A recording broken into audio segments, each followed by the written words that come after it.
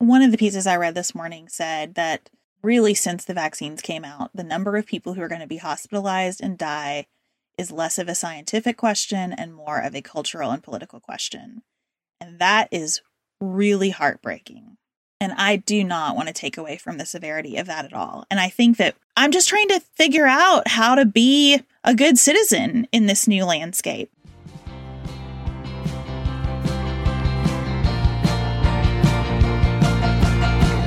This is Sarah Stewart Holland. And this is Beth Silvers. Thank you for joining us for Pantsuit Politics.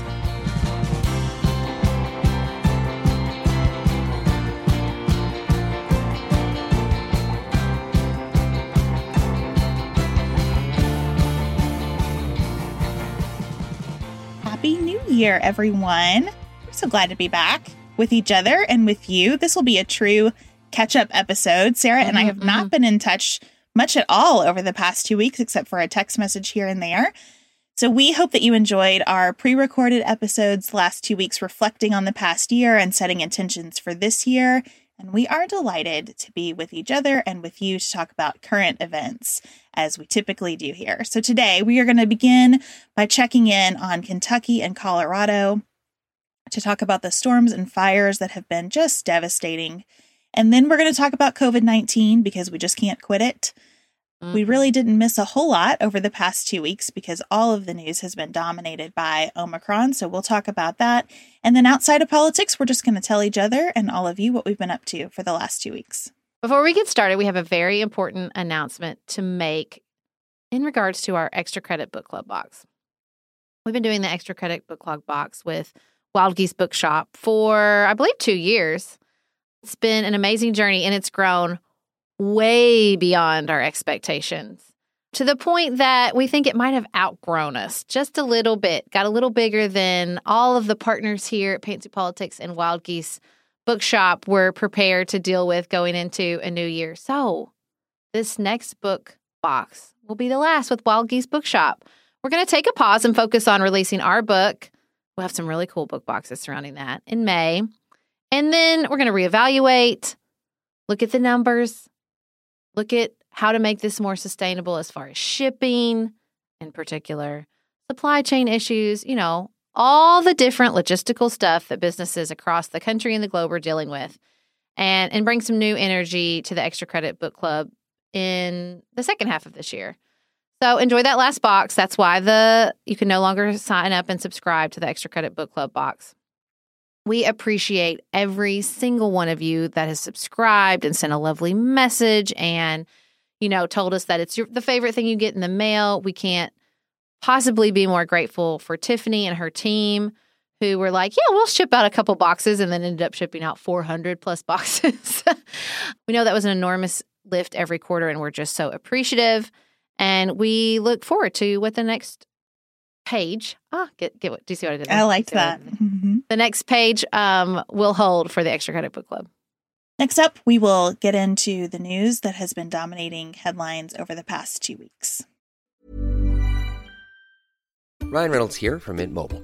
With the price of just about everything going up during inflation, we thought we'd bring our prices down.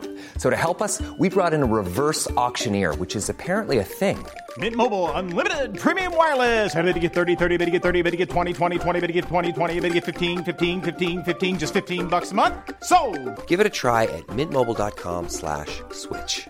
$45 up front for 3 months plus taxes and fees. Promo rate for new customers for limited time. Unlimited more than 40 gigabytes per month. Slows full terms at mintmobile.com. Do you want a bra that's sexy or a bra that's comfortable? Thanks to Third Love, you can have both. Third Love was started to take all the frustration, ick, and ugh out of bra shopping. That's why they make solutions for every bra problem, aka problems. Their bras make it easy to bring back perkiness you haven't seen since high school, get smoothing you know where, and have straps that actually stay put. Designed at their headquarters in San Francisco and made from premium materials, they put every style through hours of wear testing on real women, including themselves, before it's given the stamp of boob approval. Comfort and support are guaranteed. Plus, whether you're a double A cup or an H cup, their virtual fitting room will help you find your perfect fit fast. And they've even invented half cups. No more feeling stuck between 2 cup sizes that don't fit right. It's time to get your bra plums solved. Visit thirdlove.com and get 15% off your order with code PODCAST15.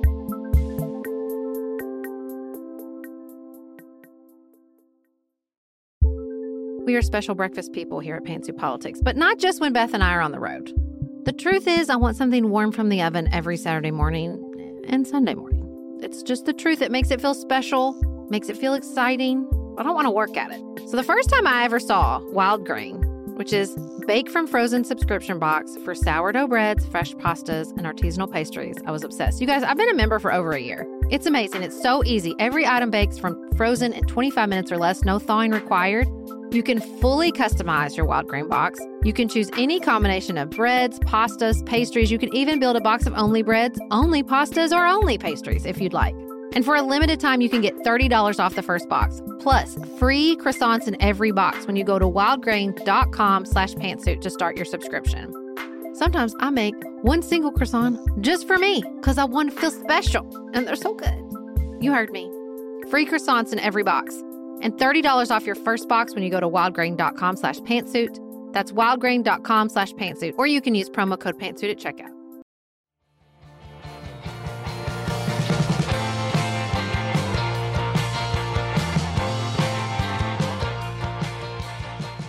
On Thursday, Colorado experienced the Marshall Fire. Louisville, Colorado, a very suburban area, experienced just an inferno. The weather had been extremely dry, which really created a tinderbox. The cause of this fire is still being investigated. The investigation is very complicated and has been made more so by the fact that now there's a foot of snow where the fire started. It is hard to contemplate what has unfolded there over just a very short span of days.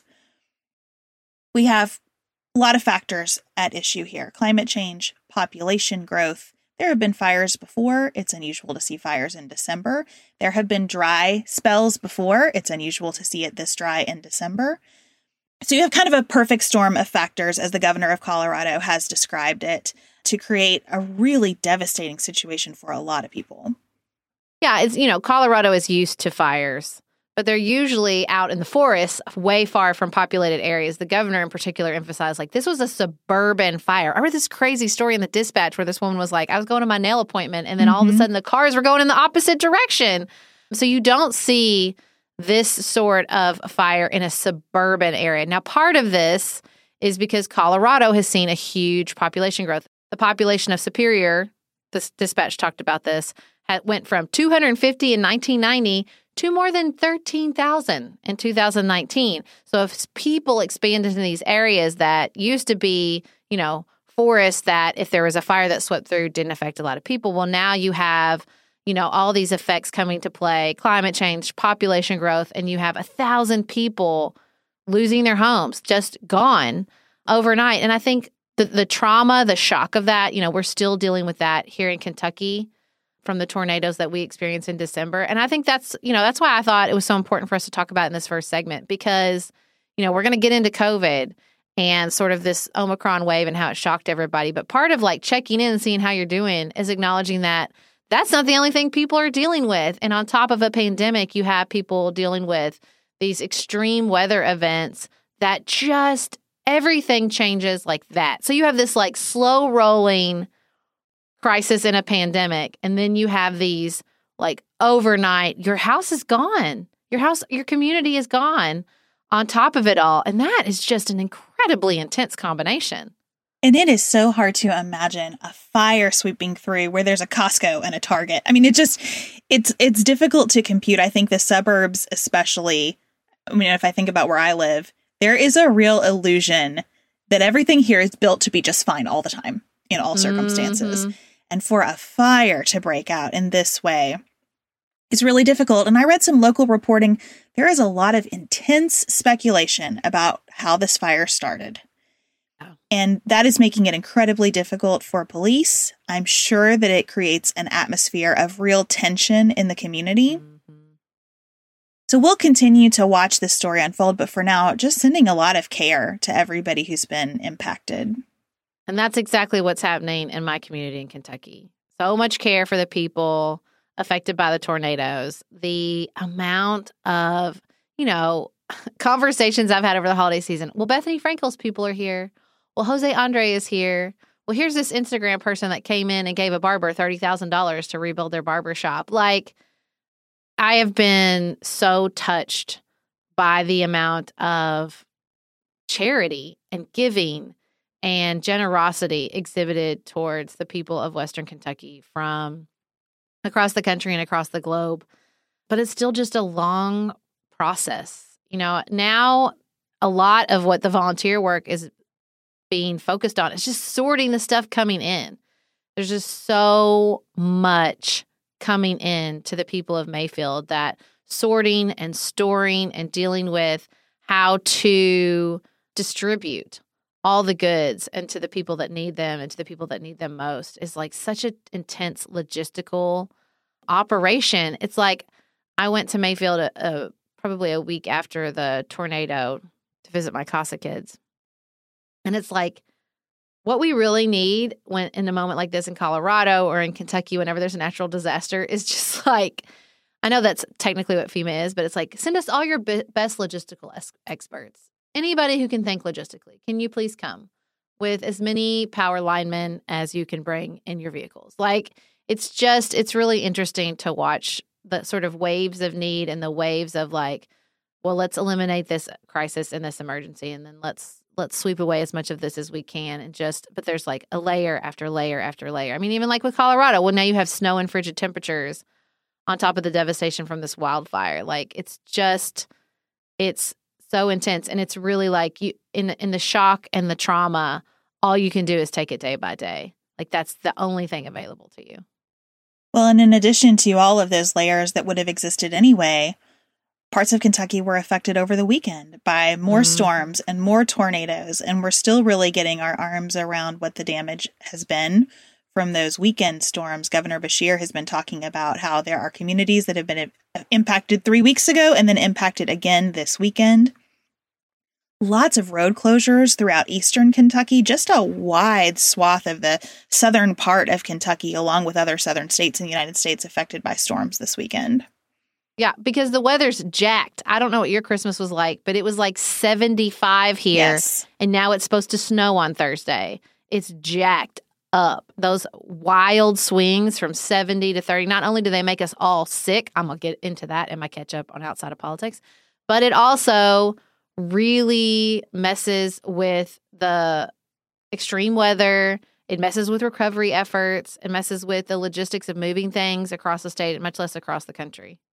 I was reading the Courier-Journal this morning, which is the major newspaper in Kentucky, about the upcoming legislative session here and how quickly funding for just everything is becoming the dominant priority. We haven't had a full budget for a couple of years because of the pandemic, and so the legislature is going to have a lot of work to do in the normal course to work through the budget, but also because, fortunately, we have lots and lots of federal money coming into the state. Mm-hmm. We also have lots and lots of needs across the state, and those needs span the storm damage in Western Kentucky to social workers, teachers, essential workers across the state government who haven't had a raise for a couple of years, and we are in dire need of more people in those positions. So there is a lot of legislative work to do in Kentucky, and I imagine that's the situation in many legislatures across the country. Yeah, absolutely. And I think that's what's so interconnected and intricately related to the next segment on COVID. Is like nothing is untouched one from the other.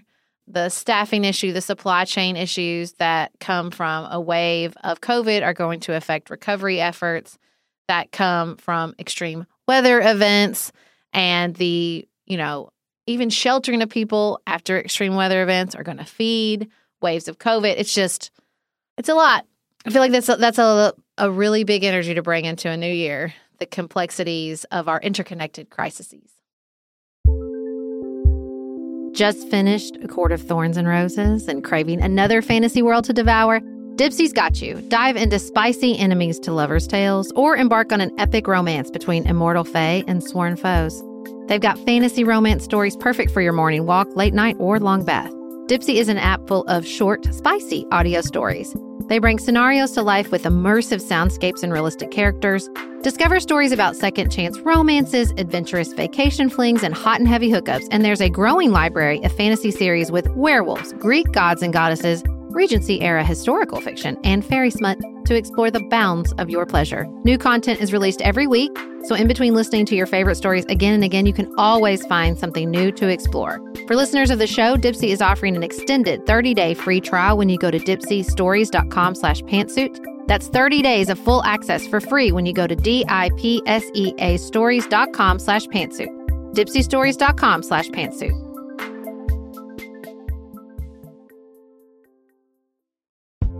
If you're looking for a very quick salon quality, but not salon priced manicure, Olive & June has you covered.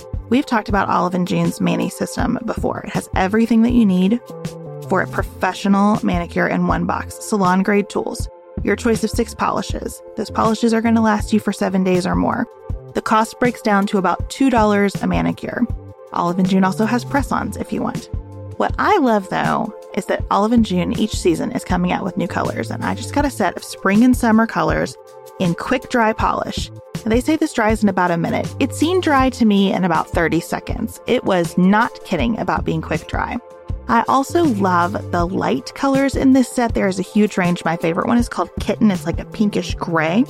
The quick dry polish gives you full coverage in 1 or 2 coats. It lasts for more than 5 days, and it is offered in more than 40 cruelty-free and vegan polishes. Olive & June just understands what's happening in our lives, that we need to move quickly, but we want to look great and feel great and have fun in the process. Visit oliveandjune.com/pantsuit for 20% off your first system. That's oliveandjune.com/pantsuit for 20% off your first Mani system.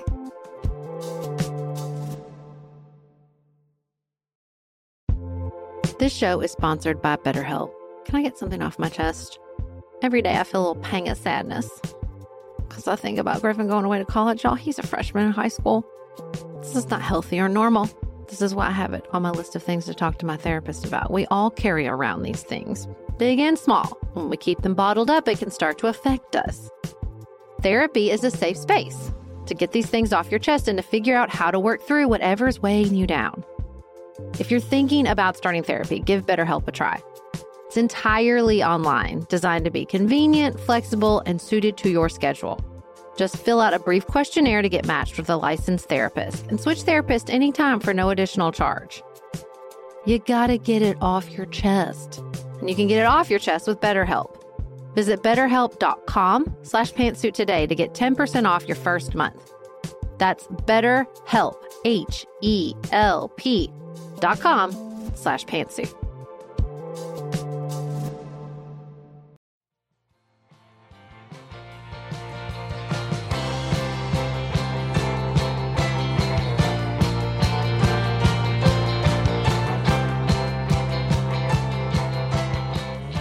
Okay, Sarah, if you are like me, you just eat, sleep, and breathe Omicron. Were you able to get a test? How long did you wait in line for your test? Was the test positive?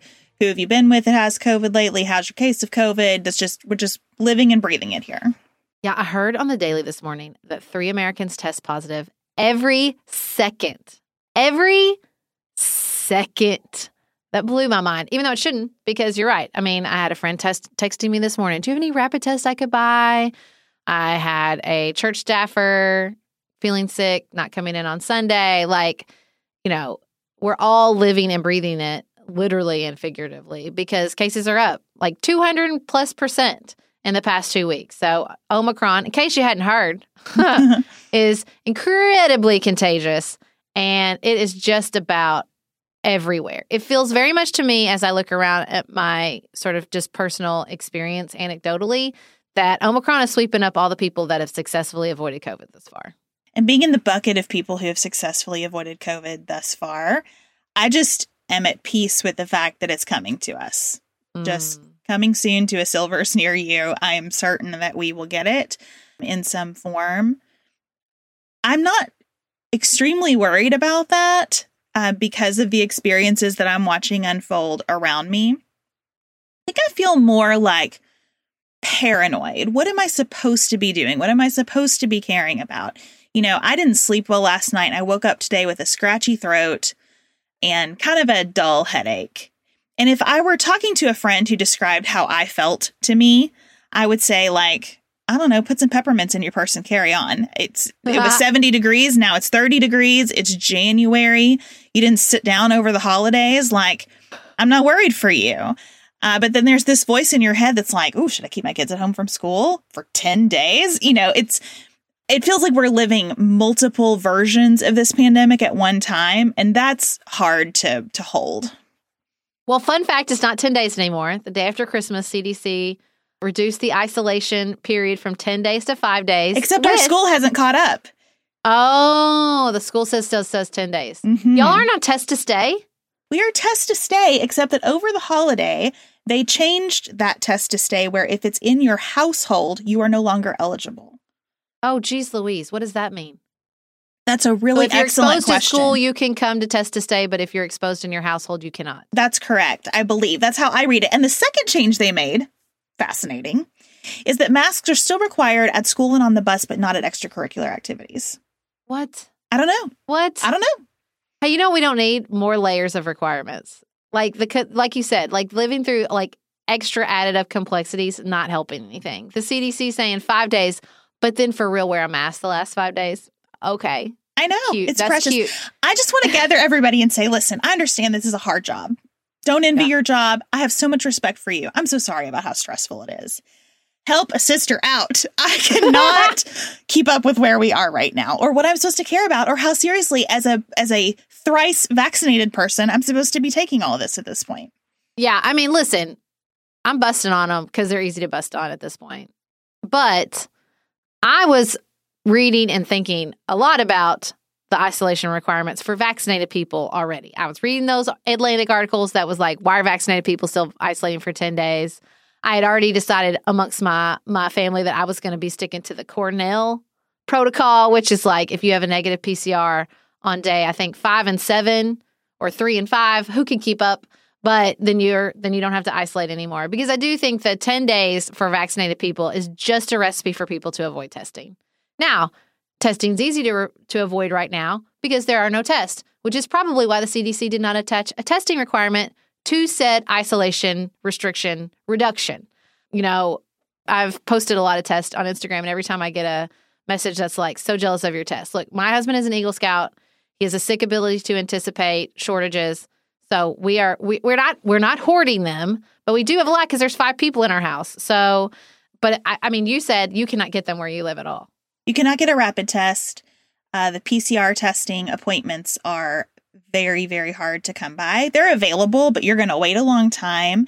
And people are having delays in getting their results because the system is so overwhelmed, which again makes me think, all right, well, if I got a scratchy throat and I didn't sleep well, do I need to add to the burden of these tests just to give myself a little bit of comfort when everybody in my house is vaccinated? I work from home. I do not interact on a regular basis with anyone I know to be immunosuppressed, right? It is easy for me to hang out in my house until I feel a little bit better. And that seems to me to be the right thing to do. I am very frustrated by this testing situation, I have to say. And I've been frustrated about it for a couple of years. This isn't news. You've been very consistent. I have been very consistent. I understand that. Unlike the CDC. And again, I don't think consistency is like a value on its own. So I'm not mad at shifting guidance. I'm not even mad at saying we don't have enough tests, so we're not going to make that part of the requirement. There is a pragmatic reality to every aspect of how we deal with what's going on. But to me, rapid testing, when you can get it, is so easy to do at home. I get that there's a trade-off in terms of the data. I get that it's not 100% accurate. But 0 tools that we have in our arsenal are 100%. Yeah, and what's the point of a PCR if by the time you get an appointment and you wait for the results, you're out of the 5-day isolation requirement? Exactly. I read this piece from Vanity Fair. I know the Biden administration is angry about this piece and feels like it is a mischaracterization of what happened. But the piece talks about how in October, a group of scientists came to the White House and said, listen, it's going to be bad over the holidays. What we should do in advance is get all the rapid tests to the people so that everybody can test at home before the holidays. And the administration was more focused on vaccination. and there was discussion about how if you have unvaccinated people with easy, free access to rapid testing, then where's their incentive to get vaccinated? Ooh, no, we don't do that. They don't reason up to fetchy. We don't do that. Exactly. No. Exactly. We don't give them condoms because then they'll have they'll have more sex. Thank you. No, we don't do that. We don't do that. That's stupid. But that's what we did. Oh, man. According to this. Look, the truth is too, it wasn't just vaccination. It was boosters. People were giving them crap for pushing boosters, which now seems very smart, right? Like that they were in front of this booster thing. So, but no, we don't do that. We don't give people. And to be fair, there was also concern about, can we make that many tests? And do we have enough brands approved? And there is disagreement about how accurate these tests are. But there is also disagreement about how protected you are by different kinds of masks. And we still say it's effective enough. If it helps 50%, great, we'll take it. And if adding rapid testing capabilities had helped 50% compared to where we are now with Omicron, I think looking back, everybody, including President Biden, who to his credit has said, wish we had done more. I think everybody would have said, let's take it. Well, and I think, this testing situation is coming to play, not just because Omicron is so contagious, but I am telling you, I am convinced part of it is because there are also very contagious, awful viruses out there. But COVID is not the only virus. Let me tell you, I experienced it firsthand when I contracted what I have termed the cold of doom for 2 weeks. I've had so many of y'all reach out on Instagram and say, I had it. One listener was like, I got the full panel. I got COVID test, flu test, strep test. And they're like, it's rhinovirus. It's just this, excuse me, bitch-ass cold. That's awful. It lasts for 2 weeks. And I know, if people were like me using up rapid tests thinking they had COVID when really it's just another virus. It's just a cold virus, but it's a nasty one. It is a nasty one. So I think that's part of it too. We have a very contagious COVID virus. We also have a cold and flu season that's fired back up that we weren't used to from last year. That's, making people sick, keeping people home, and keeping people rapid testing. And I don't know how to be most supportive of healthcare workers who I know just feel like, can we catch a break literally anywhere? And that I am concerned about that. That is my chief concern right now. And they have caught a small break. It is milder. We are now seeing the data that we were waiting for weeks that Omicron is milder. Physiologically, they think it's because it sort of hangs out in your nose, which is what makes it more contagious. But it doesn't go down into the deep parts of your lungs and cause scarring and causing issues. Hospitalizations are only up 30%, despite the fact that cases are up 200, and they think that's an undercount. And deaths have actually dropped. So there is a small break. Now, it's not for all parts of the country, but we are seeing data coming back. The UK only had 57 deaths since it discovered Omicron in November. So that's heartbreaking for the 57 people, and we don't want to downplay the fact that lots more people are going to get COVID because Omicron is more contagious, and just, statistically, that means more people are going to die. And it might mean, that hospitalizations, they're only up 30%, but when you have that many more people getting COVID, it's still going to be a wave of people coming at the hospitals, just hopefully not as bad as Delta, since Delta was much more severe. One of the pieces I read this morning said that really, since the vaccines came out, the number of people who are going to be hospitalized and die is less of a scientific question and more of a cultural and political question. And that is really heartbreaking.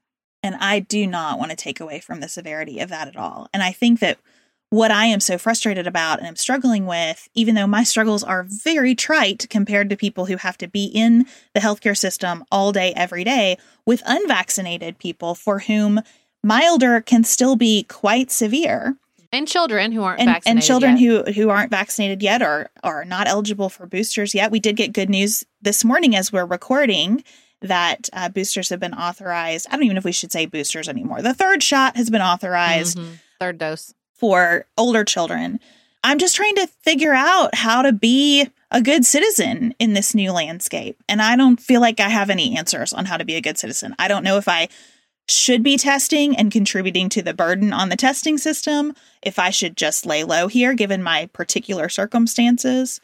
I think that is a really difficult question. We do know that the administration is now moving forward with an emergency use authorization for a new at-home COVID-19 test. They have committed to establishing sometime this year a website where Americans can get free rapid tests sent to their homes.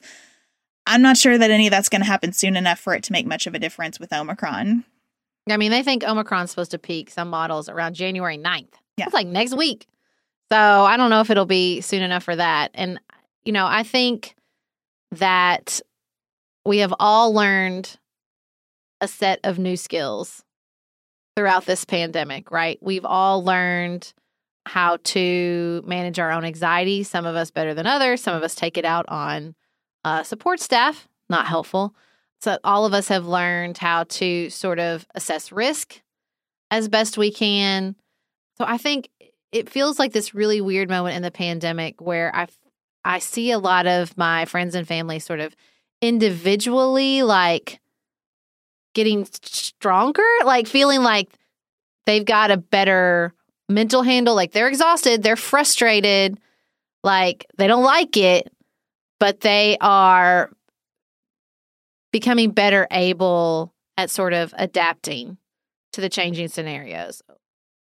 What I see in addition to that is like the institutions themselves are really buckling. Like this weird moment, like I feel like in the beginning, the institution stepped up when all of us were like, oh my God, what's going on? But now where we're like, okay, I don't like this stupid pandemic that'll never end, but I have a decent handle on how to move about in it. And the institutions, particularly schools and hospitals, our airlines, you know, all these different institutions that not only support our sort of society, but our economy are really struggling. I mean, we saw thousands and thousands of airline cancellations, the messages that flow into our DMs from nurses and doctors and teachers who are like, I don't think you understand the level of burnout, the low morale in our institutions. That's what's got me really, really concerned. And it's no wonder. None of those stories happen for a single reason, right? You can't even attribute all of that to Omicron. Or you can attribute it to Omicron plus. It's kind of like the hospitalization data is complicated because when do you have people who are hospitalized because of COVID versus with COVID? Mm-hmm. With the airline cancellations, you see those flights happening because of COVID plus weather plus decisions made by the airlines and how they're staffing, how many flights they're booking, you know, how they're using the resources that they have been given by the federal government to continue to operate uninterrupted or with fewer interruptions and still deciding to try to maximize profits in the midst of all of this. And I can't even be super mad about that because a paradigm shift needs to have something to shift to. You know, if you were to say to the airlines, hey, your chief objective right now is not maximizing profit for shareholders. Well, what is it? What is your chief objective now? And what's a sustainable chief objective for businesses in these industries that really affect how our entire economy runs?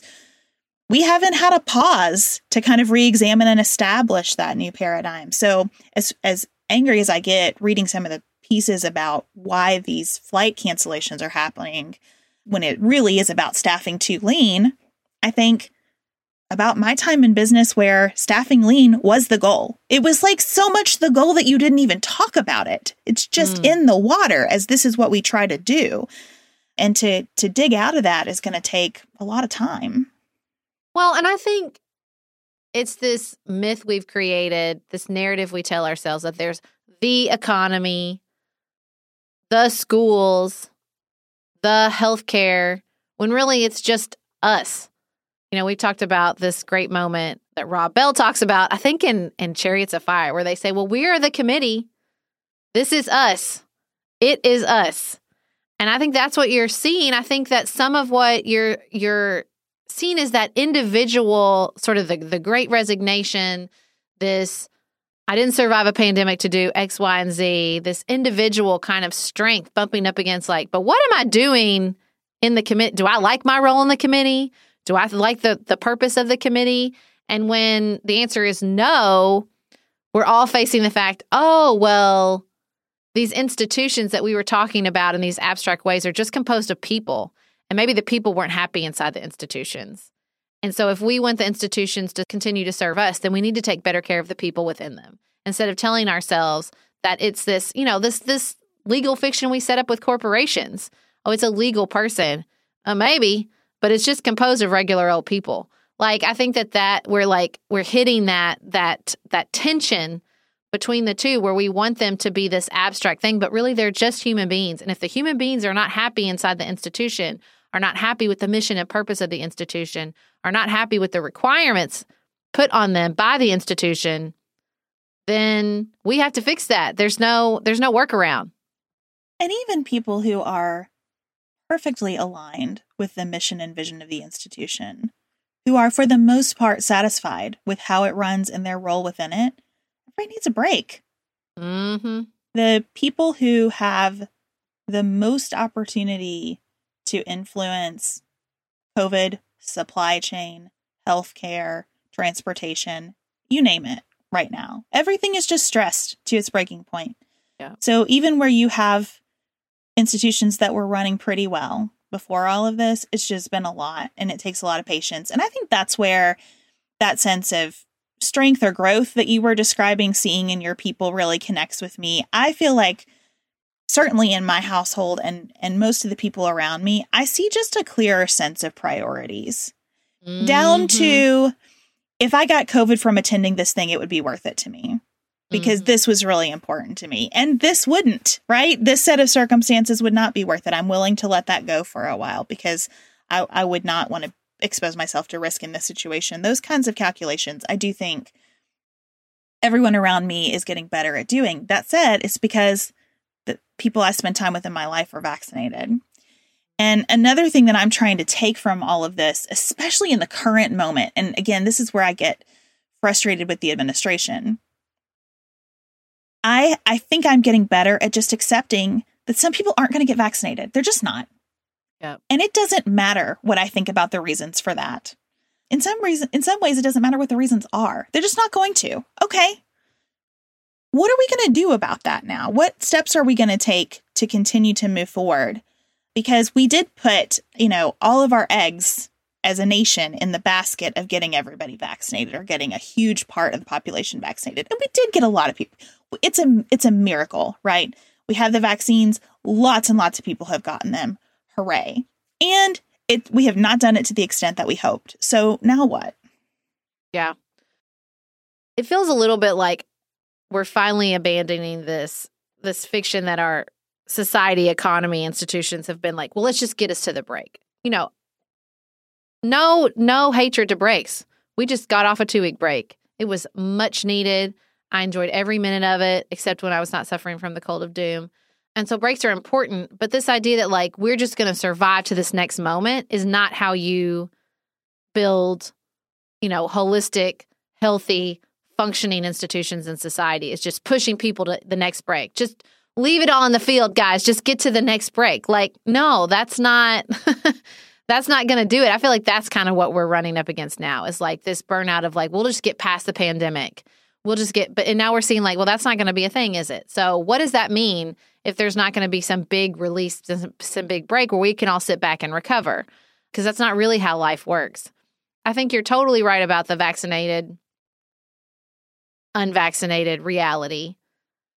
I was thinking about that in a totally other context, which is another sort of stressor out there, which is January 6th. We're going to talk about this a lot more on Friday's episode with Olivia Beavers. But, NPR had this poll this morning, and it was like 2/3 of people think democracy is in danger. And I thought I knew for sure where those numbers were coming from Democrats, but they were coming from Republicans who sincerely believed the election was stolen. And I thought, well, we can keep tisking them and shaming them and rolling our eyes, or we can deal with the fact that thousands and thousands of our fellow Americans feel like the system failed them. Or we can deal with the reality that thousands and thousands of our fellow Americans are not going to get vaccinated. And if a democracy is based on, not shaming people to agree with you, but dealing with that disagreement in a nonviolent, cooperative way, then the first step has got to just be acknowledging where people are and accepting that instead of wishing them away or shaming them away or, just being angry at them constantly. I'm definitely done with that, being angry at them constantly. And I think that that's our reality in so many areas in American life right now. Well, I am certain this won't be our last conversation about COVID or democracy or systems. Mm-hmm. We are definitely going to return, as Sarah was just saying, to January 6th and that anniversary as it approaches and what it means for us. And I think we'll be talking about the strength of U.S. democracy throughout the year. But please be sure to join us on Friday for a conversation with Olivia Beavers from Politico. We spoke with Olivia shortly after the January 6th attack on the Capitol last year. And so we wanted to follow up with her a year later and are honored that we'll be able to do so. Next up, we're just going to chat about what we've been doing for 2 weeks. Sarah and I have talked many times about our desire to age as gracefully as possible, and skincare is a huge piece of that. I spend a lot of time and money thinking about my skin, and I have added Ritual to my routine, which just gives me a lot of comfort. Ritual is here for us. They have created a wrinkle support skin supplement and conducted clinical studies, so we know it's working. They're taking the guesswork out of skincare.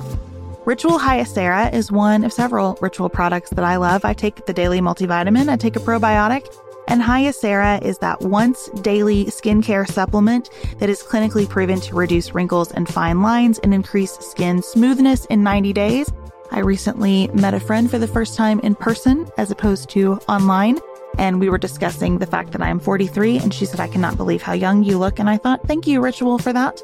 Start Hyacera to help minimize wrinkles without compromising on clean science. Hyacera from Ritual is a clinically proven skin supplement you can actually trust. Get 25% off your first month for a limited time at ritual.com/pantsuit. Start Ritual or add Hyacera to your subscription today. That's ritual.com/pantsuit for 25% off.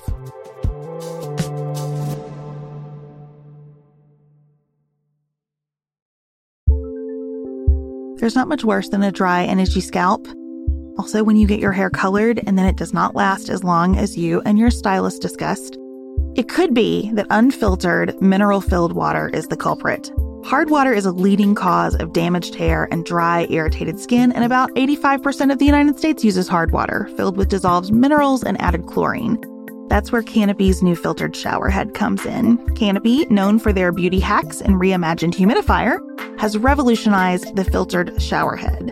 Dermatologists recommended this unique 3-stage filtration system greatly reduces contaminants and odors in your shower water, leaving you with healthy hair and glowing skin. Best of all, the Canopy filtered shower head is hassle-free. Installation is a breeze, and its unique quick-release filter replacement feature allows for seamless filter replacement unlike any others on the market. Go to getcanopy.co to save $25 on your Canopy filtered shower head purchase today with Canopy's hassle-free filter subscription. Even better, our listeners can use code PANTSUIT at checkout to save an additional 10% off your Canopy purchase. Hurry, your hair and skin will thank you.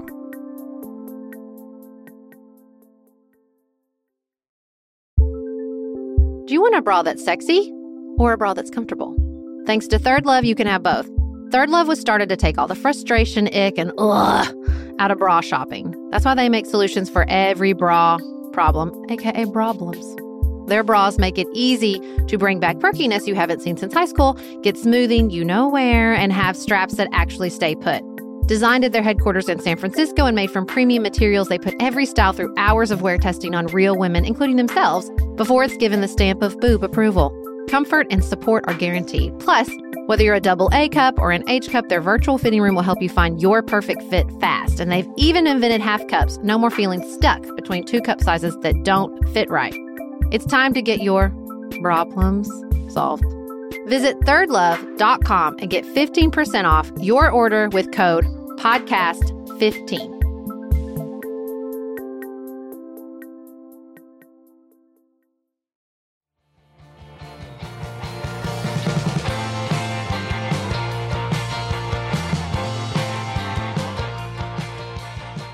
All right, Sarah, how was your winter break? It was really good, except for the cold of doom. When did you get the cold of doom? When we got back from New York City. My husband had it before we left. He then gave it to me. I spent several days resenting him. I understand that this is neither scientific nor productive, but I don't care. I was just really mad at him for giving me this cold. I was successfully holding it off, I think, but then I switched to a different type of vitamin C that really hurt my stomach, so I stopped taking it, and I think that's when it snuck in. But I didn't get it till I got back. So I had a fantastic time in New York City. We did have one of our Broadway shows was canceled, but it actually worked out great because we were going to try to squeeze in Rockefeller Center in like an hour. I don't know what I was thinking. That would have been a disaster with lots of yelling and stress. Instead, we had just the whole afternoon to enjoy it. We just had a very sort of picture-perfect trip through New York City Christmas with trips to the Rockefeller, ice skating. We took a limo ride a la Home Alone 2, had pizza in our limo ride as we drove around and looked at the lights. We did get to see Lion King. So we just had the most amazing trip to New York City. And then we came back on the 20th. Had some time to settle down and chill out and had a really, really great Christmas. Got to do all our Christmas traditions. We did have 2 big family gatherings sort of canceled because of COVID, which was sad. But overall, I have no complaints. We had a really, really lovely holiday. How about you? I've been so excited to hear about your trip to Orlando. It was great. So we surprised our kiddos who are almost 11 and 6. When they got off the bus from their last day of school, we had an Amazing Race envelope tucked into the wreath on our door because they love the Amazing Race. And we were sort of off. We didn't tell them immediately where we were going. Just we had them pack suitcases for a warm vacation. The next morning on the way to the airport, we revealed that we were going to Orlando, but they still didn't know that we were going to hit both Universal and Disney properties. So we did 2 days at Universal and then 3 days in the Disney properties. We hit all 4 of the parks. You had a very intense schedule. We pounded I have never done it like pavement. that. We pounded We only pavement. do like day on, day off, day on, day off. Listen, we didn't take breaks. We got up to go to the early admission at the parks, and we came home when it was bedtime. And it was so fun. It was so fun. I had dreaded, honestly, taking my kids to Disney for a very long time. It just sounded like a lot of work. What made it not a lot of work is that my friend from high school, Andrea, is a travel person for Disney, and she just planned it for us. I didn't have to learn things. She gave me detailed instructions, including like, go here and order this. Okay, so Nice. She broke it all down. I printed her instructions. I put them on a clipboard, and I packed the clipboard. You're not So- carrying a clipboard around Disney. I didn't carry it around Disney, but I read it every morning in my hotel before we left. And we did it as easy as we could. We stayed on property. You know, we were like there to see it all and do it all. And we close to saw it all and did it all. But it was really fun. The girls had a great time. I had been worried that Jane was too old for a trip like this, that we had waited too long. She was the perfect age. She could handle waiting in line. She enjoyed and appreciated everything. She was tall enough to ride everything. It was great. Ellen had a lot of fun. It was a little harder for her. You know, she's a smaller body, so the steps are harder for her and the patience is harder for her, and making sure she's gone to the bathroom at a time that makes sense is harder for her. But we all really had a good time. It was so nice to be away right before Christmas and not use that week before Christmas to shop, wrap, cook, clean. So I did a lot of those things when we got back. We got back on the 23rd. On the 24th, we did 2 Christmas Eve services at church. On the 25th, we went to my in-laws. On the 26th, we went to my parents. It was bananas. And when we got back from that, I have been cleaning out my house big time. So I have not sat. I did not read a book. I did not watch a movie. Like, I have gone. But it's been kind of the energy I was looking for. It's been kind of nice. I did a lot of that before I left, and then I got, with the cold of doom, I watched a lot of TV. I watched all of Hawkeye. We finished Hawkeye last night. I have been watching that at night. It's really good. I watched Power of the Dog, Jane Champion's new movie with Benedict Cumberbatch. I watched. Then I started watching, I invented a new binging strategy. I couldn't decide which show I wanted to binge, so I just watched one episode of each in a row. So I've been watching The Great, Station 11. Have you heard of Station 11? Mm-mm. Oh, it's a new pandemic show. Fun fact. But everybody dies. 999 out of 1,000 people die. But every critic I read was like, listen, I know it sounds bananas that I'm telling you to watch a pandemic show, but you have to watch the show. And it's mainly about like the 20 years after the pandemic, and it's very good. And then I watched an episode of Succession, so I'm working my way through Succession as we talked about. I've only watched one episode, so we're going to be on the same schedule then. I'll try to pick it up. I'm only on like episode 3. Okay. And then I watched The Lost Daughter, which is Maggie Gyllenhaal's directorial debut with Olivia Colman about motherhood, and it's fantastic.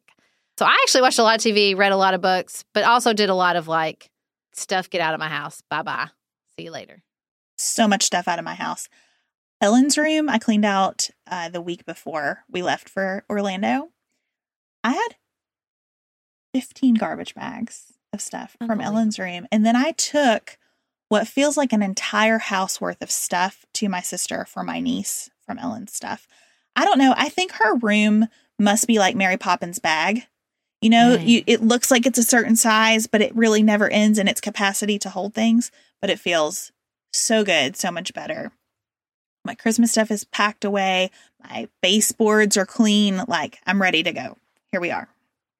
Are you enjoying the new year? Have you started off with any exciting new year routines? I'm doing all the journals. I have all my brand new journals cracked open and ready to go. I journaled for like, seriously, 2 to 3 hours, because that unravel your year is not a short one. It takes a while. Yeah. It's several pages. So I did several hours of that on December 31st and several hours of that on January 1st, and I'm loving it. I'm loving the new year, but of course, I'm still celebrating the 12 days of Christmas. We're on day 10, I think, as we're recording. So we're getting close to Epiphany, but it's just it's my most favorite time of year. I just love the like 12 days of Christmas, New Year's. It's the most fun. Well, I hosted New Year's Eve, which was really, really fun. It did not leave me a lot of time for journaling and reflection, but I really enjoyed it. And then January 1st, I spent some time with Unravel Your Year, because I think we shared this when we talked with Maggie and Elise about rituals, but I really like doing Unravel Your Year because you do it too. And I think it generates some really good discussions between the two of us that are super helpful. I also just like this cleaning energy. I cleaned out my closet this morning between the hours of 5 and 7 when I wish I had been sleeping, but I just couldn't. But you thought you had COVID. But I thought I had COVID for a few minutes. And so I thought I dealt with that by getting rid of lots of sweaters. No, I feel good about just getting my house in order and kind of getting my thoughts in order about where we're going to be this year. But the truth is, what the journaling has revealed to me, the life-changing magic of tidying up. Someone call it that. Some would say that. It does spark joy for me. What has become clear to me in all of the reflection that I've tried to pack into that cleaning time is I don't know what this year's going to be. I just don't know. And it's hard to plan much when there are so many question marks out there. But that feels pretty good too, actually. I feel like the journaling uncovered for me that I don't have a lot of complaints in my life right now. Yeah, me either. And we hope you don't either as you start a new year with us here at Pantsuit Politics. Because whatever it is, whatever our complaints, whatever our struggle, I think what we've learned here in the past several years at Pantsuit Politics, and what I hope we learn again in 2022, is that we're in it together, and that's what matters. Yes, this has definitely not been true every year of my life, and I am so grateful for it in this season. So if you are not feeling that as you listen, what I want you to know is we've been there too. And there are days ahead of all of us that are going to be filled with struggle and with joy, and we are excited to navigate them together. We will be back with you here on Friday to talk about January 6th. It'll be an important episode. We hope that you'll join us then, and until then, have the best week available to you.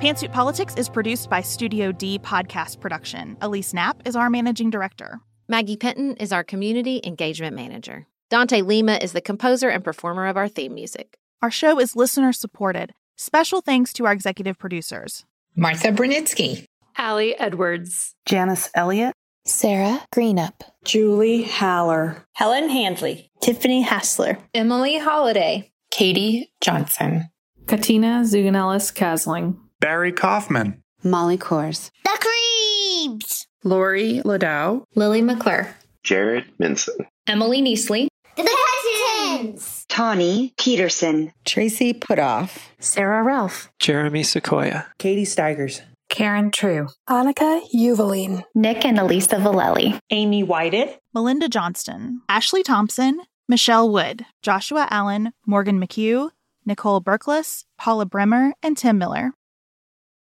Sorry, Simeon, I got this. My thing came up. GarageBand stopped and was like, "Do you want to use your AirPods?" No, weirdo. They're in the other room. That's a new one.